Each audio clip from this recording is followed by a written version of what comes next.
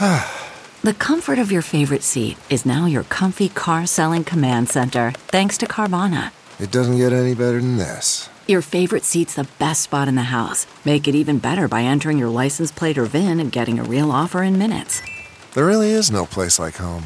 And speaking of home, Carvana will pick up your car from yours after you finalize your offer.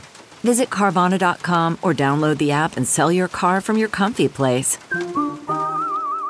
Good morning. I'm Kim Hudson at Fox 2 with your St. Louis news, driven by Bomarito Automotive Group.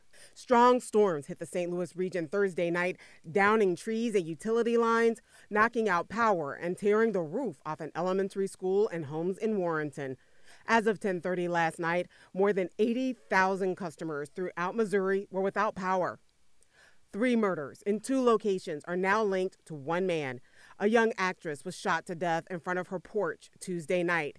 Then on Wednesday, a mother and daughter were murdered in their home. St. Louis police said they've arrested 18-year-old Prince Sean McLean for all 3 murders. 26-year-old Tori Menisco was shot to death in the Carondelet neighborhood.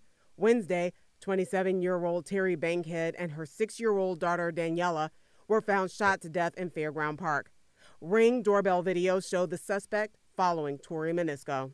The Francis Howell School District updates its mask guidelines for the new school year. Students who are not eligible for the vaccine must wear masks while indoors, except when eating. That includes grades K through 6. Staff members for those grades will also have to wear masks when a 6-foot social distance is not possible. Everyone must wear a mask while on a school bus. Meanwhile, the Jefferson County Health Department is calling on school districts to implement mask mandates. From the Fox 2 Weather Department, the heat wave is over. For today, expect lots of clouds with some sun breaking through this afternoon. There is still a chance for an isolated shower or thunderstorm. High temperatures will reach the mid-80s. Tonight will be partly cloudy with low temperatures falling into the 60s. The weekend looks great. A mix of clouds and sunshine both Saturday and Sunday, with afternoon highs in the 80s and overnight lows in the 60s.